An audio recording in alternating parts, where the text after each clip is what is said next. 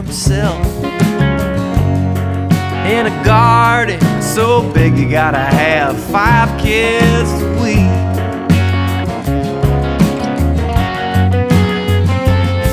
And I know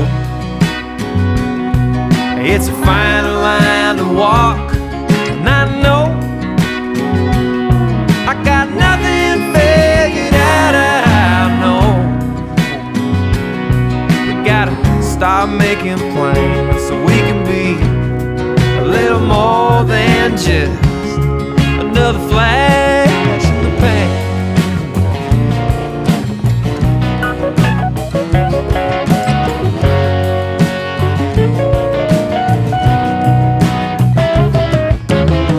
One day when we're gray, we'll buy a brand new truck, fuck off to Florida and argue away our luck. Please promise me, honey, you won't let me become a man who owns an RV.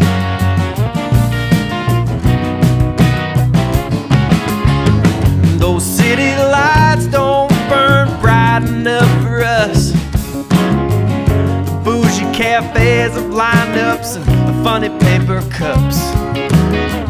God bless the mosquitoes and the hard winters for keeping all that shiny soft skin away. And I know it's a fine line to walk, and I know I got nothing figured out. I know gotta start making plans so we can be a little more than just another flash in the pan. Another flash in the pan. Another flash in the pan.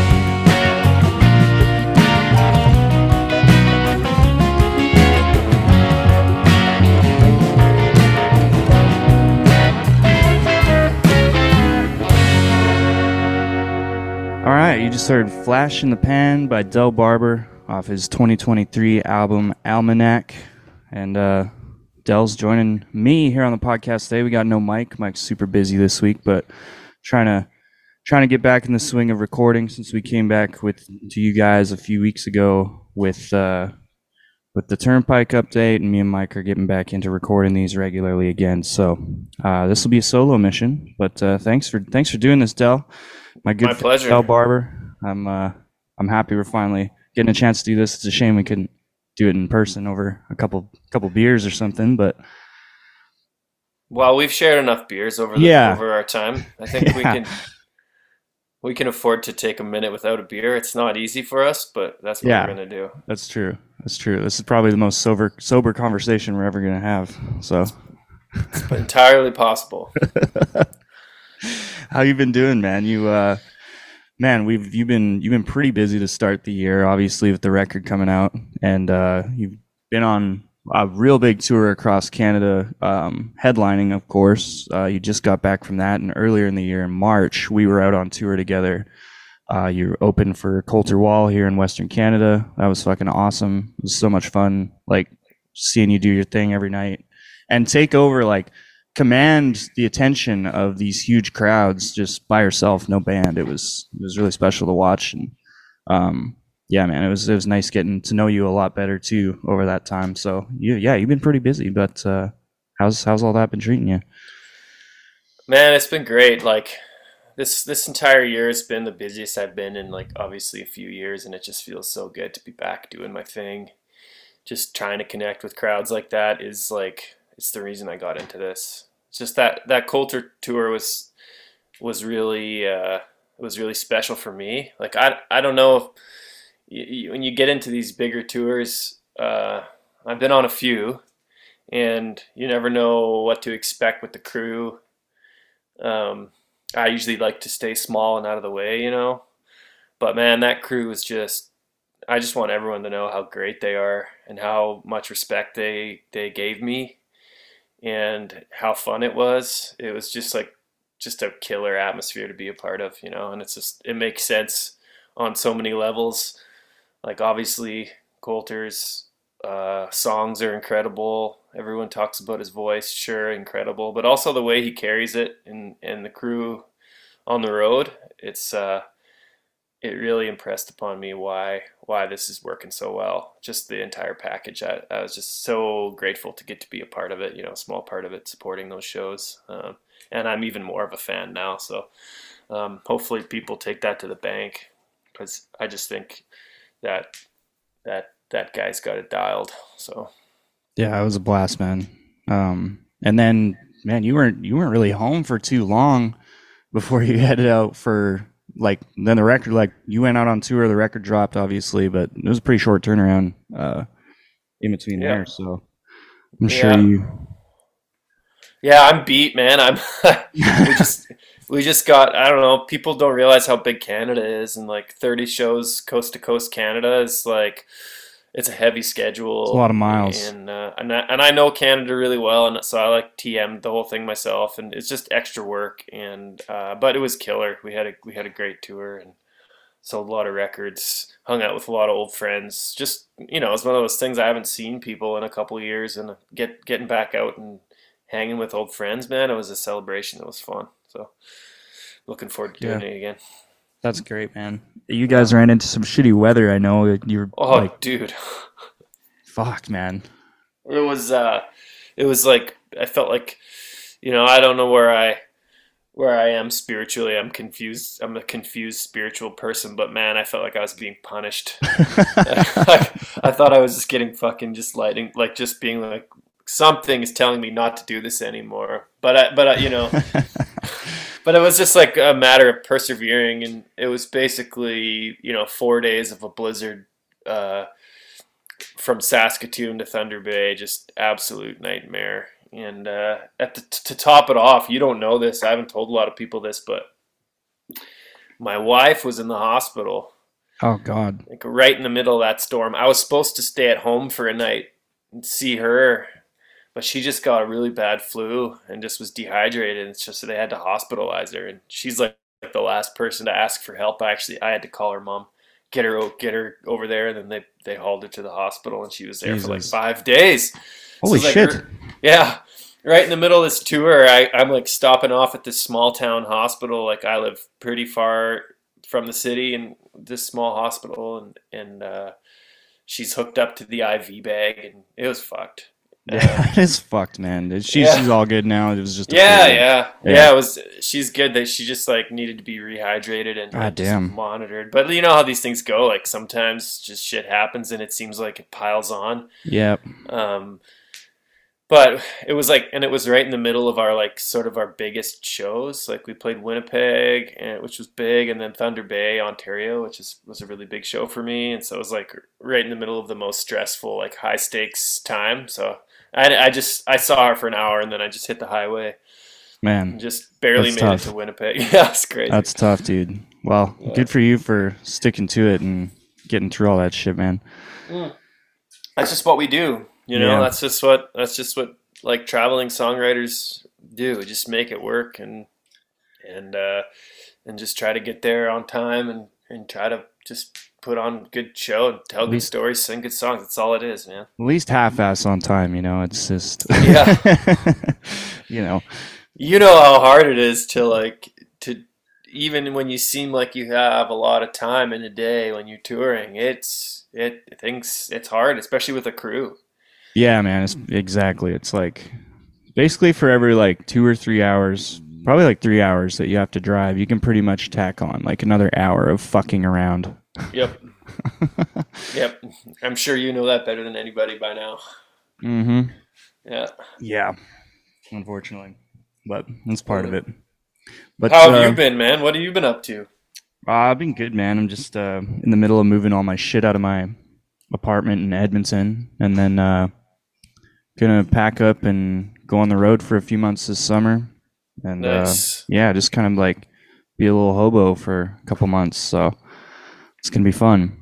Yeah, I've been following along. You've been traveling quite a bit. You've been seeing lots of good music, and you've been doing the job, man. You've been looking at everything. It's cool. You're like Been- you've gotten a giant dose of North American music, on the last little Yeah, while. It's in a pretty very cool. short amount of time. It's been great. Yeah, Yeah. I love it. I love it. It's been awesome.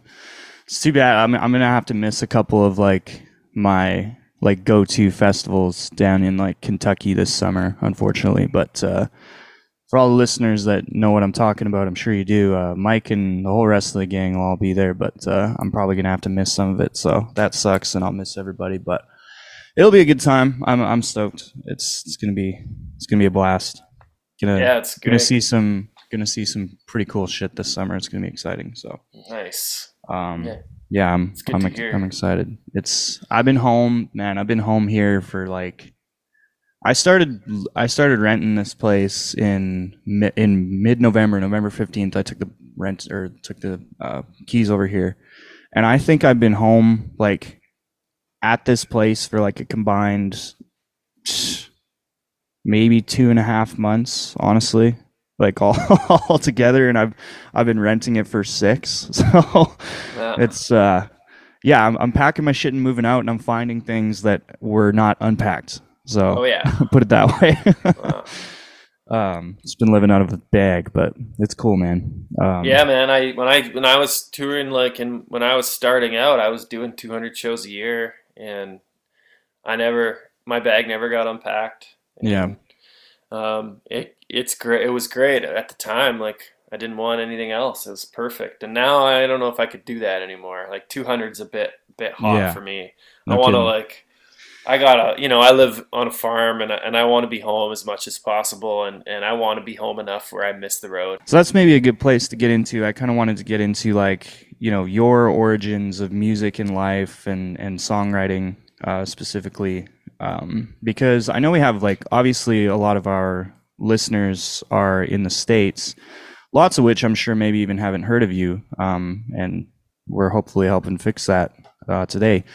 But like I feel like there's such a I mean music people get into music for all kinds of different reasons, and whether it's early in life or maybe a little bit late bloomers, that kind of thing. But I feel like down in the States, a lot of it is, especially regionally, if you come from a place like if you grew up in Appalachia or Texas or places where those like really heavy like music like strongholds. I feel like it's something that's just a part of your life from through your family or friends or social in your community from a really young age. And I feel like that dynamic's a little different in Canada, just us being less densely populated, first of all. And Yeah. second of all, like touring up here and everything about the music scene is pretty drastically different, I think, than it is down in the States. So I was curious. I was curious how that's looked or how that looked for you, like early on in life, and how you kind of got into doing all this. Yeah, man. Well, I never, I never intended it to be my life. That's the first point I need to make. I never like had this grand dream that I was going to be a songwriter or a performer. Um, I always loved doing it. Like, I was in band since I was 16, but it never felt like something I was going to like pursue for a career. That seemed insane. It didn't even really come up in my brain. It was just something I did for fun. And I started doing like going to university and like, you know, trying to figure out what to study. Didn't really know. Ended up in like a philosophy degree program and didn't know what the hell I was going to do with that, and just was writing songs the whole time. And I was probably in my like early 20s, probably like almost 25 maybe, when I just started getting calls to go play shows. Like, I didn't I wasn't like looking for these shows. Um, and I remember like in my early 20s, I was 21 or 22, and I was going to school in Chicago for philosophy, and I was just playing open mics every night. I was just going out and playing open mics, and then that led to just like being part of this little Chicago scene. And I loved Chicago, but I hated living there. Like, just not a big city guy, and so I didn't last more than a year there. But I cut my teeth there. Like, I played 5, 6 nights a week there. Um, And then I got home and started going to university close to Winnipeg, and I just started getting calls to go play shows. And by the end of like my third year university, I'd basically dropped out. And all my professors were stoked. They were just like, "Yeah, man, go try it." You know, everyone around me was telling me do it, and I was like, I don't know. It seems like a stupid way to, a stupid path. But I really feel like my community at the time anyway was like believed in me and was like pushing me at the back to go and try to do it. So I just from there I just hit the road, and one show led to the other. There was no organization, there was no booking agents, there was nothing. It was just me. I was living out of a car. Uh, I would sleep in my car most nights, and I was like playing literally like 200 to 300 shows a year, and Damn. just solo, just grinding it out. But it didn't feel like grinding at the time because I was just like I was just living for the fun of it. Like I was just trying to have enough money to get to the next spot. I had no responsibilities, nothing. It was just it didn't matter if the show went south. It didn't matter if I only made $50 or $25. I would just sleep in my car, and then the cops would wake me up in the middle of the night and ask me to move, and I would drive 10 minutes and then just go to fall asleep in the car again. It's just like the amount of times that that I woke up like with the cops pounding on my doors in some like buttfuck eastern Montana or something. It was just remarkable. So like, yeah, and then that led me into having a sort of career in Canada. Signed onto a big management contract really early on, and then everything kind of went to shit. And now I'm here, kind of doing it myself again, trying to figure out what to do next. That's like the cliff notes. Right. It was your family musical at all? Did you have any influence in that from your Yeah. parents or grandparents or anything like that? Yeah, my dad especially was a songwriter, and we actually wrote quite a few songs together. Yeah, I know you've Um, mentioned that before, so it's, and my aunt Kitty, his sister, was also like a touring songwriter for a while. oh wow. All of our family gatherings were musical. My parents' record collection was just absolutely insane. I own every single Hoyt Axton record because of them. And I've been listening to Hoyt my whole life, and like he's still one of my favorite guys, and he's one of these guys that doesn't get enough love. But like sort of like original alt country guys, we have all those LPs. That's badass. Yeah, it's awesome. So I've been kind of indoctrinated with that level of songwriting since I was just a kid. Um, so yeah, it's definitely was part of the family for sure. That's awesome. And so about what time, like, where are we at on the timeline to where that first record was recorded in 2009 is like the earliest that I can find, at least that people can, or that's available, I believe, on Spotify and that type of thing on streaming services right now. Yeah, To so where, before '09, I had two records out, two full-length records that I just like made in a cabin up here in Canada, and they're awful. Like I've done everything I can to like bury those things. So that's awesome. even like they're I'm sure they weren't awful, but I know that how that goes. well, once in a while there's some like strange OCD fan who like comes up with a really perfectly burnt copy of the record, and um Wow. and then they like send me a song, and I'm like, that's actually way better than I remember it being. Right. uh, Way less cringy. Um, but yeah, like I was like honestly, I didn't have any. I just was like recording stuff and just selling it to people for like $5, and Yeah. it was like really Right, scrappy. you need something to fucking sell at the show. Like you Yeah, said, you're sleeping in your car, you need to make a couple bucks off the CD too. yeah. So like, and it was just fun and scrappy, and I just wanted to see America, and I wanted to drive around and like go fish in certain rivers, and so I would always just like use the guitar to go and see certain parts of the world, and I sort of still do that. Yeah. And yeah, so that '09 Where the City Ends came out, I recorded that with like my best buddy from like growing up, JP. Like we grew up right across the street from each other. I wrote songs, he recorded music. Like he started recording on like the original digital recording devices, and then has sort of like built his studio over time. We actually made kind of like 3 records together over the years, three and a Nice. half. Yeah. And that's how we started, and it took us forever. We didn't know what we were doing. Again, it was just we had no like education. We just like stuck mics up until we thought it sounded good, and then dealt with the consequences, That's which awesome. is kind of still like one of the best ways to record. Yeah. And how like a lot of good engineers work anyway. They just have enough experience where they can anticipate some of those consequences, So yeah, it's just like really, like, I hate to use the word organic, but it was just a really natural, slow career trajectory for me. Ups and downs for sure. And then my first, like, I guess if you want to call it a break, I think it was 2011 it came out. It's Love Songs for the Last 20.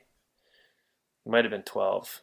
And that got like a Juno nomination, which is like Wow. Canadian Grammy.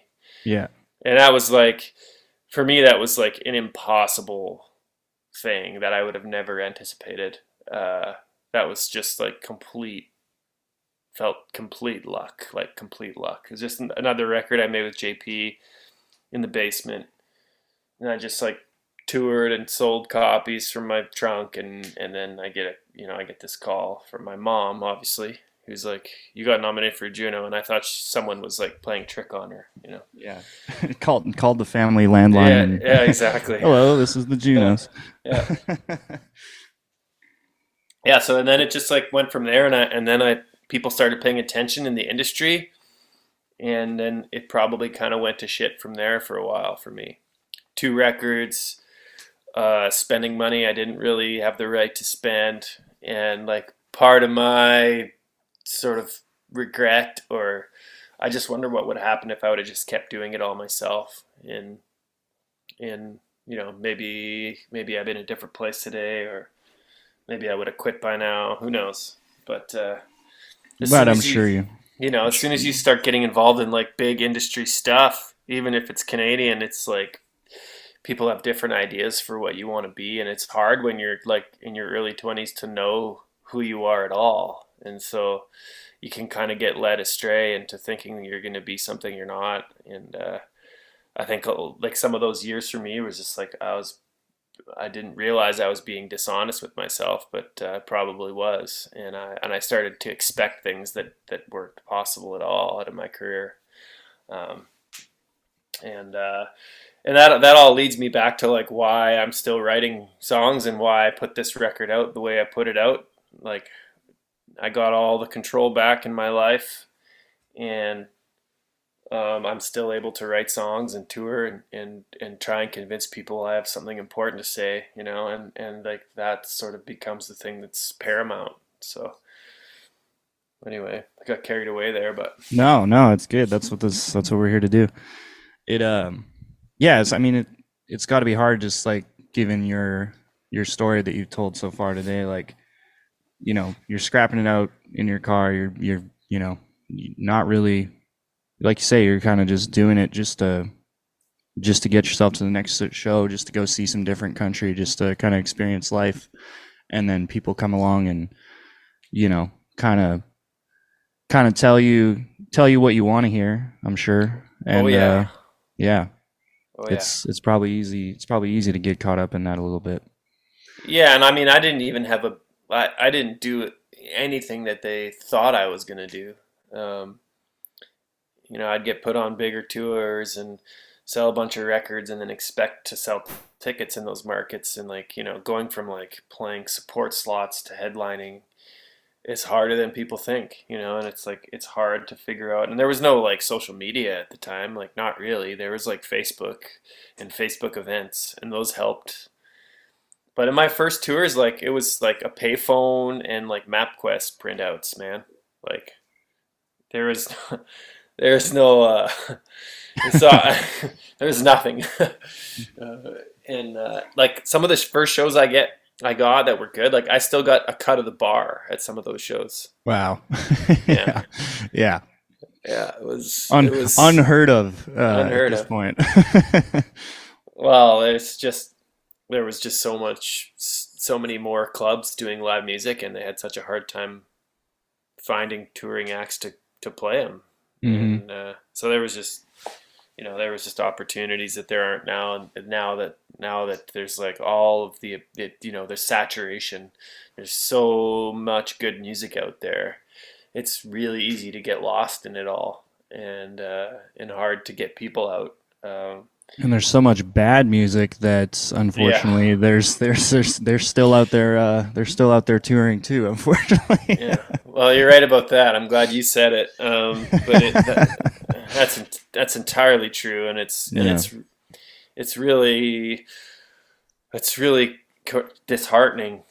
I've been touring for like well over a decade, and a lot has changed, and it's not like I'm worth much more than I was 10 years ago either. It's like I'm still doing the same thing. But that being said, man, I bought like a farm, and uh, we have vehicles that run most of the time, and I got Right. animals, and like I have a great life, and like I don't know if it's sustainable. Like I hope it is, um, but that's not really up to me. It's like I'm gonna try and write the best songs I can, and if people buy records and come to shows, then I'll get to keep doing it. And if not, then I'll have to find something else to do with my life. That's just the reality of the situation, and I like that reality.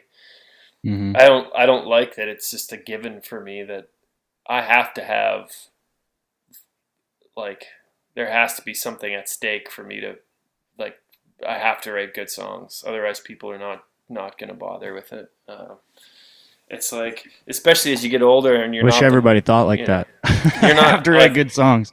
I'm not the new guy, and the fear of becoming irrelevant is real. For as soon as you hit like 35, why should people give a fuck about me? Like, Right. there, and that feeling is freeing, because it just, you have to have art that's good, otherwise they're not going to give a fuck. It doesn't matter how you look or what you do online. Like, honestly, my buddy Sam Baker, I don't know if you guys know Sam Baker, but he's a Texas songwriter, he's killer.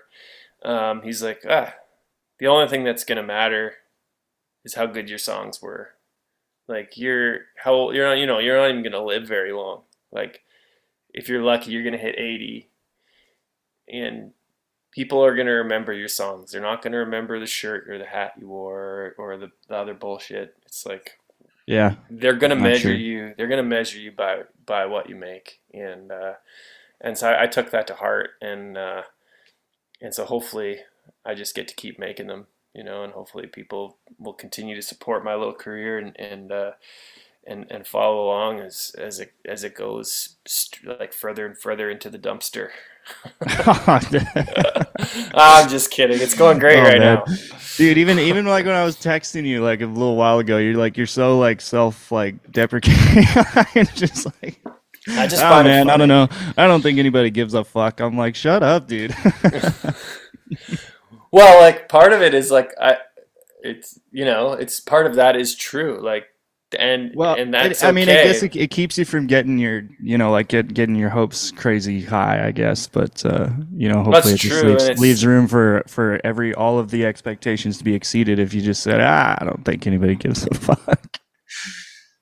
well, like, the last couple records I put out, I got like Rolling Stone articles and national coverage. And this record, Rolling Stone doesn't want to talk about it, which is fine. Like I said, it doesn't matter. And I think it's like the best record I've made ever, maybe. And a lot of the people that are close to me agree. I think And so. I yeah, think so. man, and like, I really appreciate that. Like, when I sent it to you, you were stoked, and I was like, this is the type of guy that gets this record, and that's who this is for. And I don't. The nice part about it is that uh, it's just another record. Like, when I was young, you get all these expectations built into a release, expecting it to change your life in some way, instead of just enjoying the fact that you got to make a record with your friends Yeah. and put it out. Right. And I'm back at this place where I'm just like, man, we got to make a record and tour it, and I didn't lose money. Like, I made a little bit of money making a record, Like, what the hell else do I want? Yeah, Like, and you had a at, fucking blast. it's yeah, exactly. And I got to like open for Coulter, and I got to tour Europe and the UK with my band, and I'm going to do a one-off in Copenhagen in July, like one show in and out Copenhagen. I mean, it's a stupid thing to do, but man, you feel like a rock star. You get Why these the hell not? opportunities, Yeah. and you're like the money's there, and you're like, I'm gonna go to Copenhagen, play a show, hang out with my buddies, and then go home. And it's like, when am I? How else would I ever get to do that?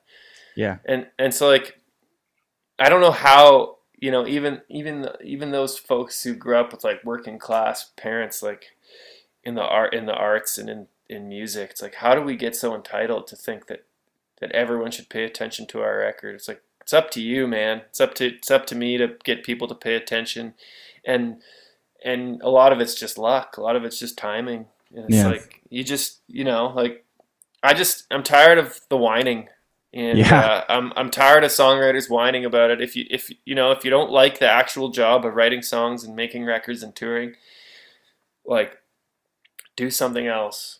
Yeah. There's lots of great jobs out there that you'll get that offer you fulfillment. If you're actually in this to make money, there's so few of us that come out with like a bunch of loot. Once in a Yeah. while you'll run into some loot. Great. Um, it might not last forever. It might never come. You might just be like making 500, $600 a night, and having to pay a crew. Um, you know, it's, writing a record and making a record, or expecting that something's gonna hit, or wanting it to, writing it that way, man. I just think that's a mistake. I don't know. I Yeah. think I I think it leads people astray. I completely agree. It's like you say, it's write the best songs you can, make the best art you can, and hope, and hopefully, right? That keyword, hopefully, it resonates with people, and people latch onto it. And also, like, be influenced by stuff. Like, go experience the world. Like, see some shit. Take some weird jobs when you have downtime. Like, Hmm. experience some people that do different things. What scares me is when songwriters just start writing about songs, and they just start writing about being on the road. I'm like, this is boring for me. I don't really need to hear any more songs about songs, or songs about being on the road. Yeah, There's exceptions, obviously. obviously.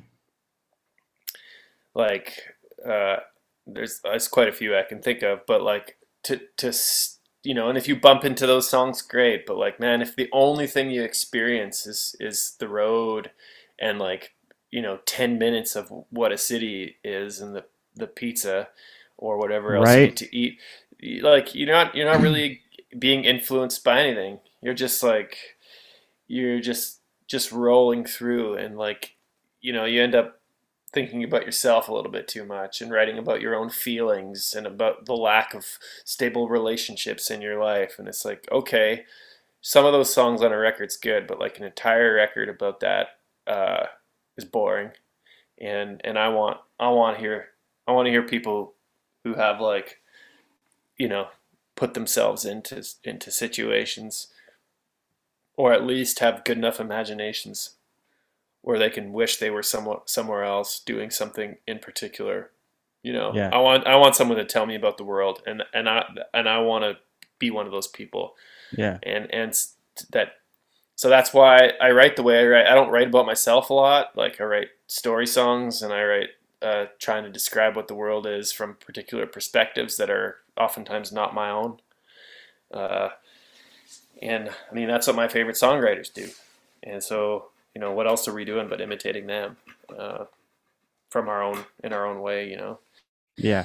I love that. Um, Now seems like a good time to get into our second song here. We're gonna play "Even God Almighty," the fifth track, I believe, off the record. I think so. Yeah. Yeah, you want to go ahead and tell us a little story about it, introduce it, and we'll Yeah. roll right into it, man. This is one of my favorite songs. Like, yeah, I can talk more about it after the break, but I'll leave it to you right now. Yeah. So this song, there's a poem by William Carlos Williams, called "This Is Just to Say." And people out there, if you don't know it, it's like, it takes like 2 seconds to read. It's like, it's about somebody stealing plums from the fridge from their roommate. Um, And I had this reoccurring dream that there was this, I don't know, I guess it was God in a grocery store, and God would just pull out this poem and read it to themselves. And so I put that like picture of God, this like simple, meek picture of God against a bunch of scenes in like I would call it America. And the song, I got the idea from the song for the song. The song came together. I went and saw my buddy Shane, who was living in Tennessee at the time, and he hated living in Nashville. It was like the last possible place he could ever picture himself, and he ended up there for like almost 20 years, So it was like just riding shotgun in his truck, him describing how terrible it was to be here and how we needed to go west. And so that whole feeling just gets put into this song, I think. And this one's for Shaner.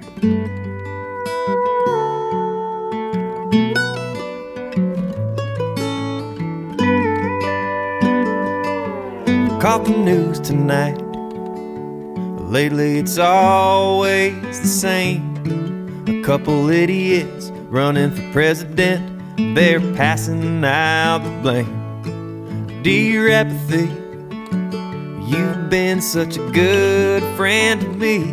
Tonight I'm wishing for a nice way to ask you to leave.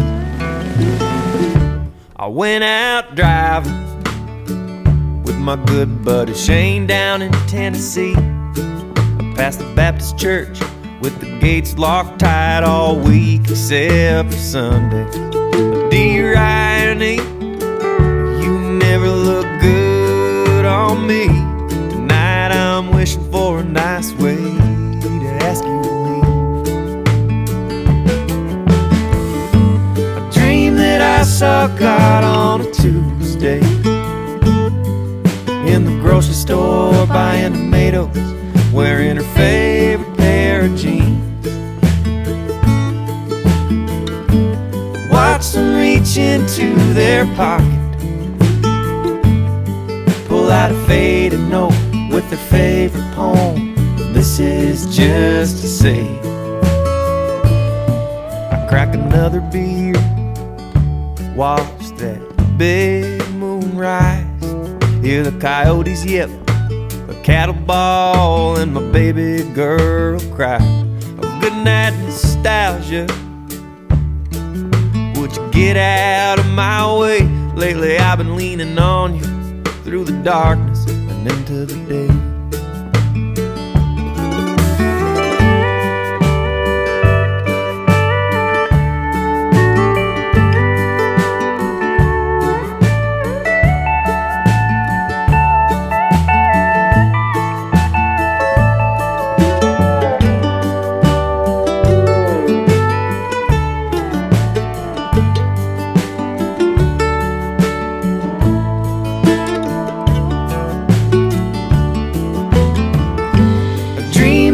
Saw God on a Tuesday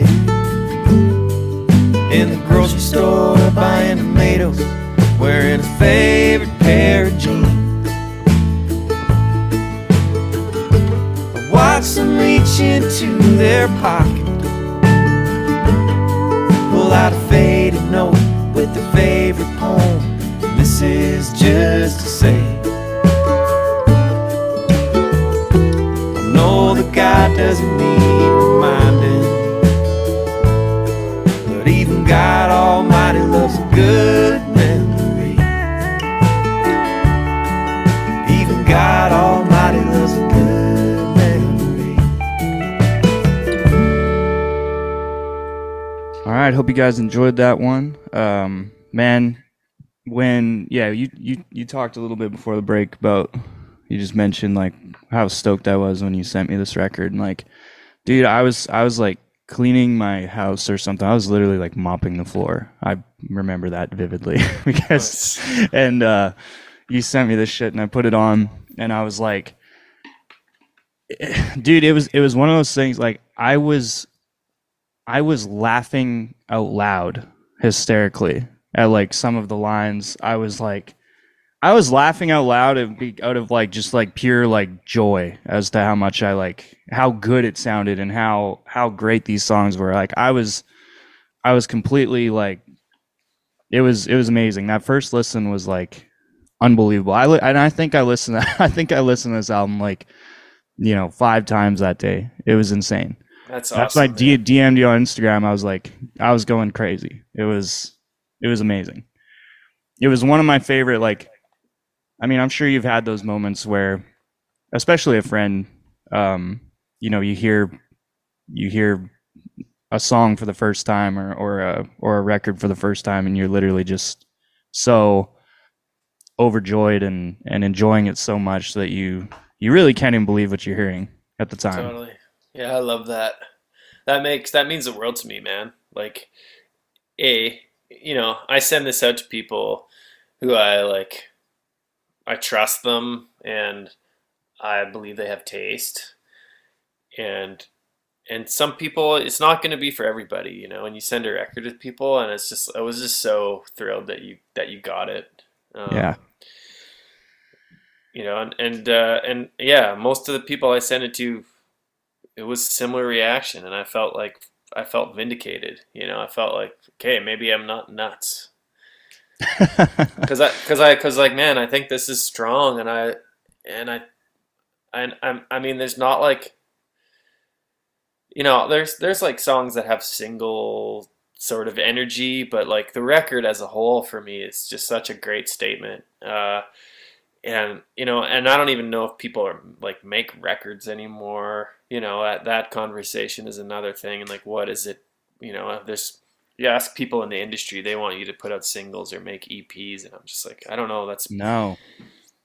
I think we need to hear big statements from people. That That's my really, biggest beef with what's going on in the music industry right now is this whole, yeah, let me put out 7 singles a year and never actually sit down and write a record. You know what I mean?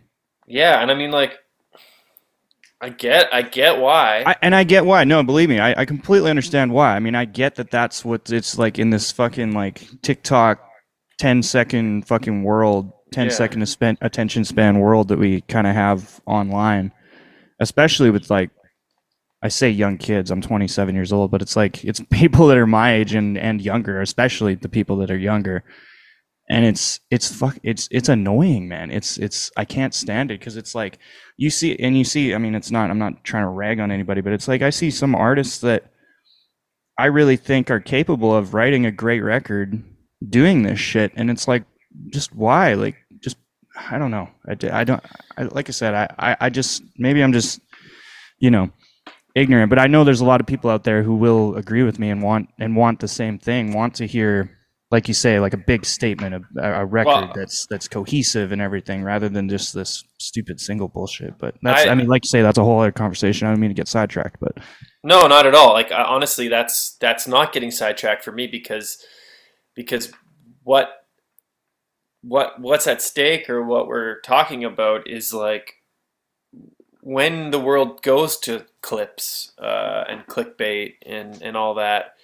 It can't do anything but also create the equal and opposite desire for something that is a little more careful, a little more nuanced, and there's going to be a whole group of people that is going to desire that. It's like, right, why are vinyl records still selling better than CDs? getting more popular too. Like, yeah, they're selling better every year if you look at the Yeah, stats. Why? Well, because there is that equal and opposite reaction. More and more people are going to shorter and shorter sound bites. The news is the same, but yeah, now in the same breath, uh, you have long form journalism like podcasting, which is like a little scrappier, a little more careful, a little more nuanced, a little less polished, um, a yeah, a little little more more, free. a little more free, a little more real, a little more sincere. And it's like, man, we should be demanding our artists that we love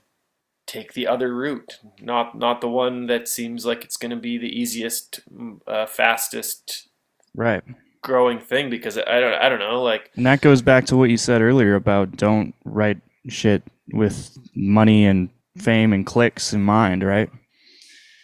I know, and it's really hard when things are happening for people not to fall prey to that. Yeah. And you watch it in Nashville with like the way that they do co-writes, and it's like co-writing is great. Co-writing for me is like me and you are driving through Oklahoma or something. I don't know. I'm just pontificating, and we see a sign and it reminds you of something, and then we write a song about it. Like that's cool. Like I don't want to slog on co-writes at all, because I think there's like a great potential for like two cool minds to like say something interesting that they wouldn't have said otherwise. But like going into the song factory scene, Yeah. that I like really that. does. Song factories. Yeah, That's really, what it is, man. it It's really like is. there's a reason why people don't like mass produced. I mean, I love McDonald's French fries. All right, like they're perfect. But like I don't consider that the height of fine dining. You know? Of course. And Of course. and it's not like there isn't room for that, but like, dude, we're chefs. Like we're people in the music world. Like we need to know what's good and what's bad, and we need to be putting out stuff that is good. And I don't want to be the restaurant that puts out that double McDonald's French fries. cheeseburger. Yeah, like I think we can do something a little more interesting than that. And I'm not Yeah. saying that stuff isn't good. Because McDonald's French fries satiates me, especially at 2:00 in the morning after like 10 beers. Yeah. Yeah. And like, there's a lot of people out there who have the radio on and they want to listen to pop country because it's on the radio. They don't even engage with why. No, they don't exactly. They don't even engage with the thought of why. It's just that's what's on. That's And what's on. So let that's them do what it. must be. That's what must be good. You know. That's fine. It's Fine. Yeah. what we're here to do is to try and get people who actually like music, who actually engage with it and think about it and like listen to podcasts about music and like buy tickets to go to the show and buy a T-shirt when Exactly. you get there, and you know.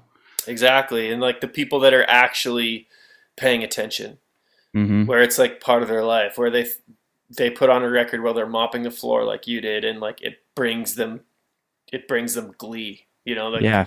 they like it takes them somewhere.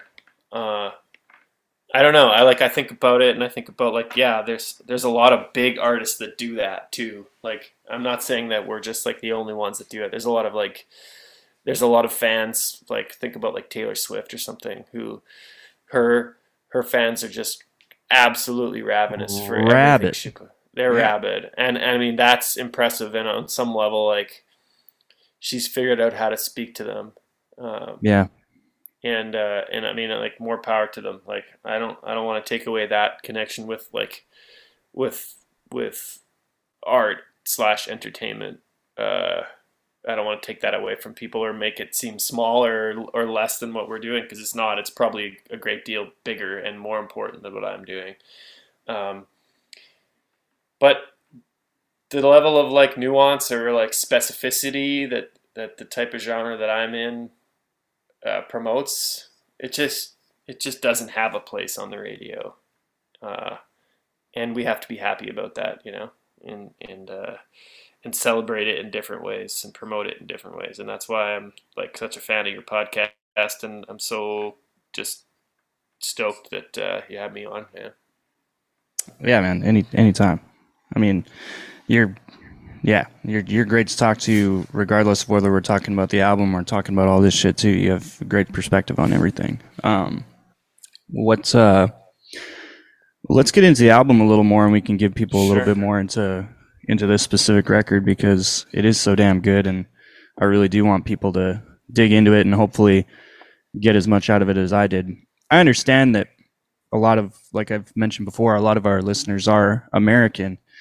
And there's definitely some Canadian content on here that they might not understand or resonate with too much. I feel like, we talked about track 4 before when we were deciding what to play ahead of recording here. And we decided we wouldn't play track 4 because it does have quite a few Canadian references that people may Right. not understand. But having said that, that song might resonate really well with people from the Midwest, like those big, like farming and ranching. Well, I guess specifically grain farming states, that type of thing. You know what I mean? But so I feel like there is still a lot of stuff there that Americans can resonate with. It's just like they might not get the little, some of the like the tongue in cheek Canadian references. Yeah, yeah. Like there's a reference to Farm Credit Canada in there, Yeah, and it's like, I'm not trying to appeal to the biggest common denominator. of Like course. I'm going to follow those stories as closely as I can and try to write them, and be as specific as possible. And I think that people like me better for it, and understand the level of sincerity that I'm coming at this with. That Hmm. song "One Good Year," it's like, yeah, it's pretty Canadian, and it's like middle Canada mixed farm, like the farm I work on when I'm home. It's like cows and grain, and uh, trying to manage all those things, and trying to write about characters that, it's the same way I'm talking about like the whiny songwriter. I compare songwriting and farming all the time because I do both, and I have no patience for the woe is me songwriter or the woe is me farmer. I'm like, if you got into this, you better damn well like it, and you better be grateful when you do have good times. And you have to be able to say you have enough sometimes, and you have to be thankful for those things. And and I think this whole record is sort of about that idea.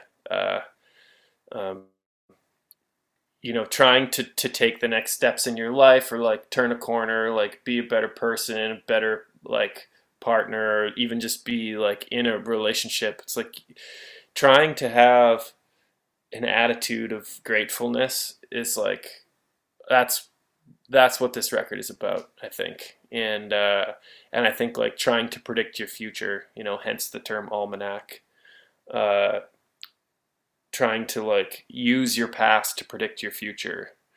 Um, I think that's what I'm trying to get at. That's like the nugget of this record. And I don't make a bunch of large sweeping political statements. I'm not trying to like to really like tell a person what to believe one way or the other, because I don't know what to believe one way or the other, and I don't think artists should. I don't think we should see the answers as obvious, to all of these big questions. I think like our job when it's good is we're I don't just think asked. anybody should, not Yeah, just man. artists.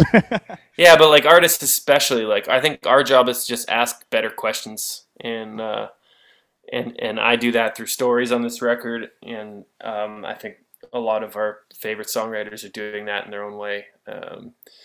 Yeah, I want more of that in the world. I want better questions, and I don't, I'm not really interested in like finding a choir to preach to either, Hmm. which seems like a really popular way to go in songwriting. It's like trying to find a bunch of people who agree with your political ideology and then pandering to them. It's Right. like that seems like a fucking mistake if you actually want to be relevant. Um, Yeah. but I mean, it works for people, um, and sometimes people do need that safe place, that to be part of that choir. Mm. Um, but I mean, that's the thing that moved me about those Coulter shows, man. Like there was people from all ages. I mean, it was mostly young folks, but like there was all kinds of people there from different walks of life, Yeah. socioeconomic status, right wing, left wing. Uh, and they were all there in the same place for the same reason. Hmm. It's like that should tell you that this is going well. No That should tell kidding. you that this is about something bigger than just a show that night. Yeah. And I think that is not specific to Coulter, but definitely a sign that he's writing about things that are not so obvious, not so. I don't think he's trying to preach to anybody. Uh, he's trying to make them live a certain way. I mean, he's that's what I want out of my songwriters, and that's who I want to be, you know. And I don't know, I just really appreciated that, seeing that as shows. It's cool. Yeah. When did you start writing this record? I assume over the pandemic, obviously. Yeah, so You want to I talk put about some of the early stages of getting into writing this one? yeah, I put a B-sides record out, and that was like Right. all of my old ideas. Went through them all, put it out. Really love that record. It was like a record for my fans. I didn't like promote it heavily. Just like sent emails out and sold a pile of copies from the post office, basically.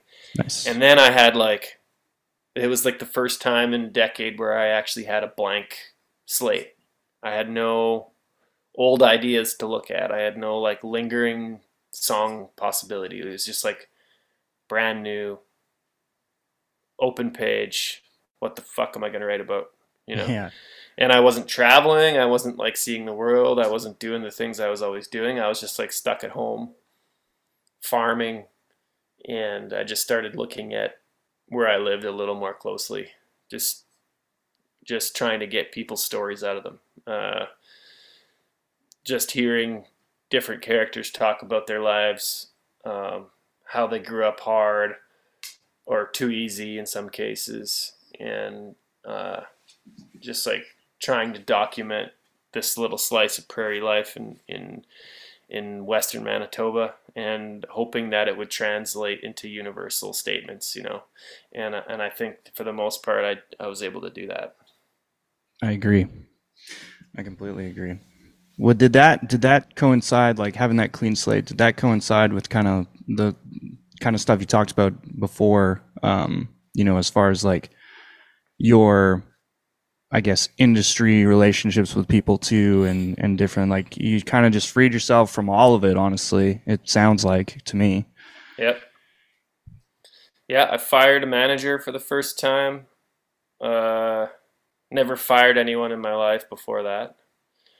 Um, and then, yeah, basically, even the record before this one, Easy Keeper, that was also a step towards being able to control my own path, and Hmm. and I've just slowly been figuring out a way to get to be the shot caller, and to only have people around that actually want to support what I want to do,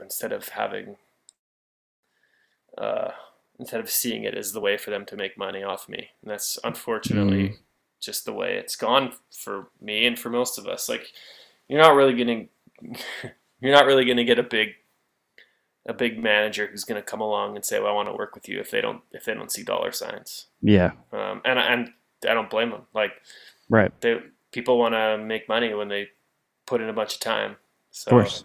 um, and there's ways to do that where you can stand up for yourself. And there's ways to get sucked into their vortex of what they think is going to be good. And unfortunately, like, not very many managers are tastemakers. Not very many record labels are either. There's some that are, but the best ones trust the artists that they sign. They just Hmm. trust them. Yeah. It's like, you want to go this way, we trust you. Let's take a whirl at it and see if it's gonna work. And to have people around in your life, that are like that, even if you're a musician or not, like, that's the ticket for me. It's just to have people around that don't want to get in my way, and Hmm. and I have to know what my way is, and I have to have a pretty well thought out picture of what it's supposed to look like, and what I'm talking about, and what I want to do next. And I don't know. It's hard to get the people to engage with that, because they don't always see the same way as you, and that's okay. You have to just be able to say, "See you later," you know. Yeah. Totally. You wanna give it a little shout out and tell us where this one was recorded and who with and everything, and because I mean the whole Yeah, thing sounds incredible. yeah. So it was just like, for me, it's like, I tried the fancy producer angle, didn't like that. So now I'm just making records with my friends. And I have really cool friends who are all great at music. So I hire an engineer out of Edmonton to come and record the thing in this fancy studio in Winnipeg called No Fun Club. It's a wicked studio. It's like the premier place to record in Western Canada. I would say it has the most insane gear, and it has a comms, and it's cheap. And anyone looking to make a record in Canada, it's extremely affordable. You should come check out No Fun Club. And then so myself produced it along with one of my best buddies, Grant Siemens. He plays guitar for Corb. Mm-hmm. Also just a classic, Manitoba guitar player, full of attitude. He sort of was like he has a way to detect lameness when something is lame, and he's not afraid to tell you straight up if it's dumb. And I'm not afraid of criticism. Like I love it. I get a certain amount of like sexual attraction when people tell me, like, when my wife tells me that there's something wrong with something I did. I'm not like, there's a lot of people who are like very afraid to be criticized, and that's not me at all. I bring Grant in because he knows he can tell me straight up exactly when he thinks something's stupid, or when he thinks I'm wasting too much time thinking about why we're doing this instead of this. So right. People like that just understand flow and understand the electricity of making music with people, like in a studio. Like I just like it to keep moving. And if something's not working, we stop doing that thing and we do something else. And like that's the part of this record that I really loved. We didn't think a lot about it. We just got in and we recorded songs, and there wasn't some grand design. It was just dudes, friends, hanging out, playing guitars, putting microphones up, with a lot of experience. But the trick for me for this record was just to not get in the way, not think too hard about it, not put too many coats of paint on it, record as much of it live as I could, just to get that energy. Instead of, in the past, I've worked so hard at making something seem perfect to me at the time, and then after it just seems like overdone. I always use the analogy of like a kid with a model, like a model airplane. Mm-hmm. Did you ever have those as a kid? Yeah. Like, wow. I wasn't too big into that, but my dad would always buy me model cars or model airplanes. Gotcha. Yeah, I remember having a couple model cars. Yeah, and you'd get like a million pieces and like contact cement. You glue the whole thing together. Yeah. And then the last step is painting the stupid thing. And you could have done a perfect job, and then you paint it, and you just keep painting it until it looks like shit. Yeah, that's what I did. That's great. I love that. That's what I did with most of my records. And I love my old records. Don't get me wrong, but like I just didn't want to overpaint it. I just wanted to just let the songs stand on their own, and for us to just go with an idea, not overthink it. Just play the songs how we would want to play them. And man, it just makes such a difference now, like touring the thing live with the band. Like, man, it's just like we all know what we're doing, and we're all just like believe in the parts, and people aren't just playing parts because they're on the record. It's like the parts that they wrote on the spot, and I don't know. There's just a different type of energy with it. And I'm really proud of it. No, yeah, man. Well, it's time. Mike's not here, but we do a segment every episode called Rapid Fires. I'm going to ask you some rapid fire questions, and they're going to be done. We actually forgot to do them last time for our dedicated listeners of the show. We forgot to do them with Josh, so Rapid Fires is back. So here we go. Nice. Let's start with. Bring it on. What is your favorite gas station snack? This is one of my favorite questions to ask. I'm gonna go cashews. Cashews. Is that cheating? No. Yeah. No. Well, I don't know. It's a pretty fancy one. That is a fancy one. Yeah. You fancy, huh? Yeah. Okay. What is the worst?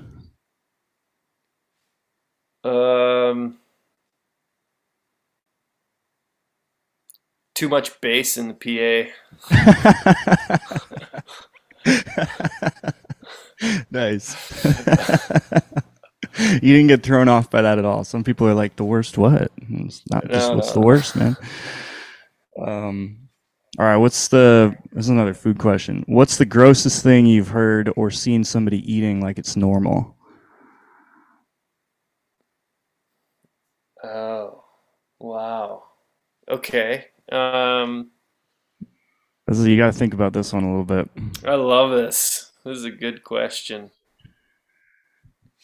Eating like it's normal is the tough part. Right? Like, it's like you look over and somebody, like, for example, I'm trying to think, like, I seen somebody the other day putting mustard on a watermelon. Like, what the fuck are you doing? so on the road, I saw somebody eat a raw chicken breast. No, no way.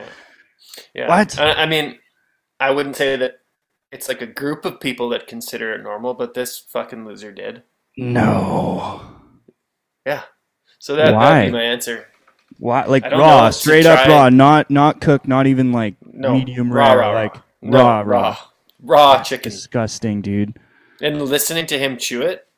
Oh, so this is somebody you were like in close quarters with. You had to like experience this.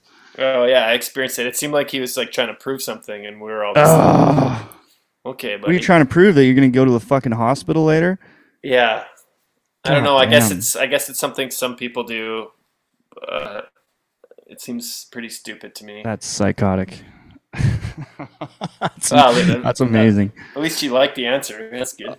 Dude, that's gross. That's fucking gross. Oh, Jesus.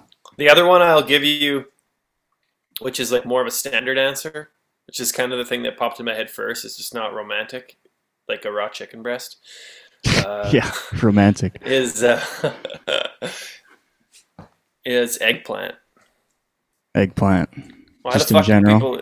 It's just this mushy purple thing that's like not tasteless.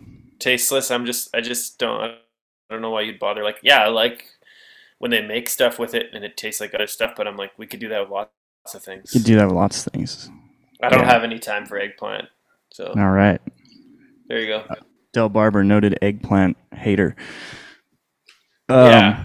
All right, I'll give you a bonus one. I was only going to do 3, but we're burning through them. So, what is? Let's hear Del Barber's hangover cure. Okay.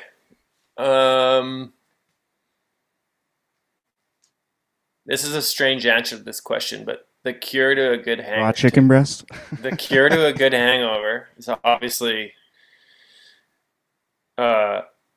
All the standard answers apply, but the real cure to a hangover is commitments. Commitment. Like, if you have a show the next day, you will. If you have commitments, right. If you have all day to wallow, you're gonna feel like shit all day. That's true. But if you got shit to do, you're probably going to bounce back way quicker. At least I do. Like, that's a good answer. When I take too many poison drinks in the night before, and then I have a show the next night, I'm going to be good. And I think it also teaches me not to have as many drinks that night as well. Right. So I don't know. I think commitments is a kind of off kilter answer, but I think that's probably the best thing. Yeah. It's a good answer. It's a great answer. Well, man, we pretty much made it through here. Was there anything else specific you wanted to talk about, spit out about this record that we didn't get to, or anything else? No, man. Whatever. I let it rip on a bunch of stuff. I blathered on and on. I just appreciate people hanging out and listening, and you got a great thing going here, and I'm just stoked to get to be a part of it, man. Thanks for having me on. Dude, anytime. You got some shows coming up. This will be released really soon here. So you got some shows coming up in the US. And I've mentioned several times now that we have a very large American listenership, I guess would be the word. But yeah, do you want to tell everybody where you're headed? And I mean, I can read it off here. It's right in front of me. Got May 20th in Bozeman, Montana, live from the Divide. Love that fucking venue, dude. That's a great place. Oh my it's god, awesome. I've been there before, and Jason, great the guy people. that it's wicked. Yeah, that place is fucking great. I'm just going out solo on these shows. We got so we're playing live from the Divide, and then I'm playing Butte, Montana the next night with my buddy Christy Hayes, and then I'm just basically I just booked this tour just to try and get back to the States. Like, I'm a dual citizen. My family's all from Wisconsin, so I should be playing there all the time, and I'm not. And so I'm just trying to figure out how to get back there and play more shows there. So I'm just taking any possible gig. I'm trying to remember what it's like to be 20 and just take any gig for any amount of money. Just go do it because I love it, Nice. Yeah, so that's May 21st, Butte, Montana. Then we got May 23rd, Del Norte, Colorado. I don't know. Yeah. They probably could pronounce it weird in Colorado, honestly.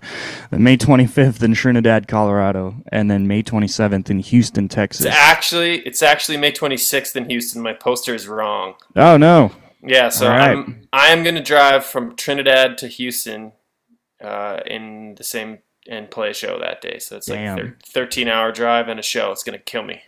That's going to be a long day. But yeah. It'll be a great show. Yeah. Yeah, Houston at Mucky Duck. Mucky Duck.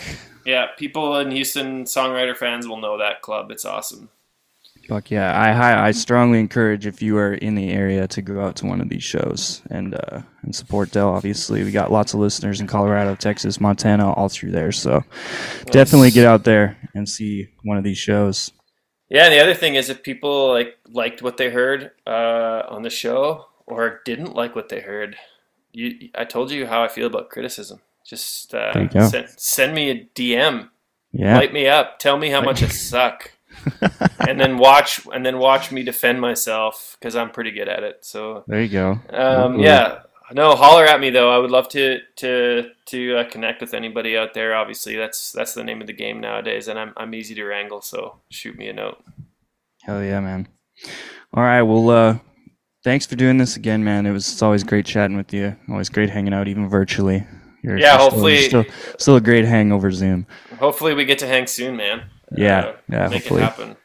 We're gonna leave everybody here with "Still Got You." This was the first single off of this album, and thanks again, man. And I really believe in what you're doing. And I hope everybody else out there who hasn't heard you before today, listening to this podcast, is now a big fan. We'll go listen to the rest of this album in its entirety and dig into some of those older records too. I mean, like you said, Easy Keeper. I really don't think you have a bad record, but this is by far my favorite one. Nice.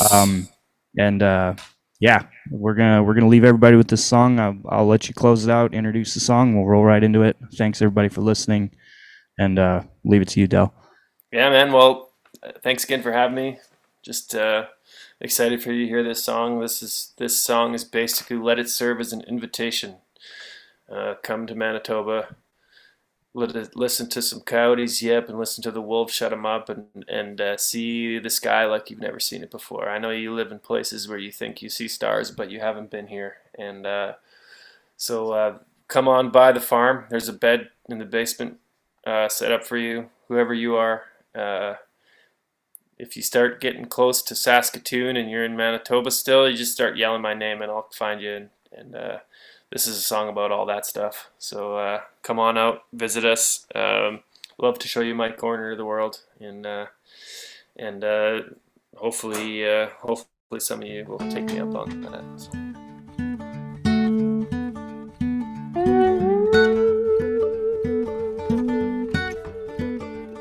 I turn the yard light off so I can wonder at the stars. The weather woman says look out for Jupiter and Mars. Hoping we got this corner turned. All the best things we have, we just didn't earn. There's a big storm coming, I can feel it in my knees. I can hear the thunderheads groaning out in the east. I got a freezer full of meat and a fridge full of beer. Expect a crooked path if you're letting me steer. I'm lucky in love, my belly's full. I never could grab the horns of the bull. I try to believe the man on the news. The whole world goes to shit, well I still got you.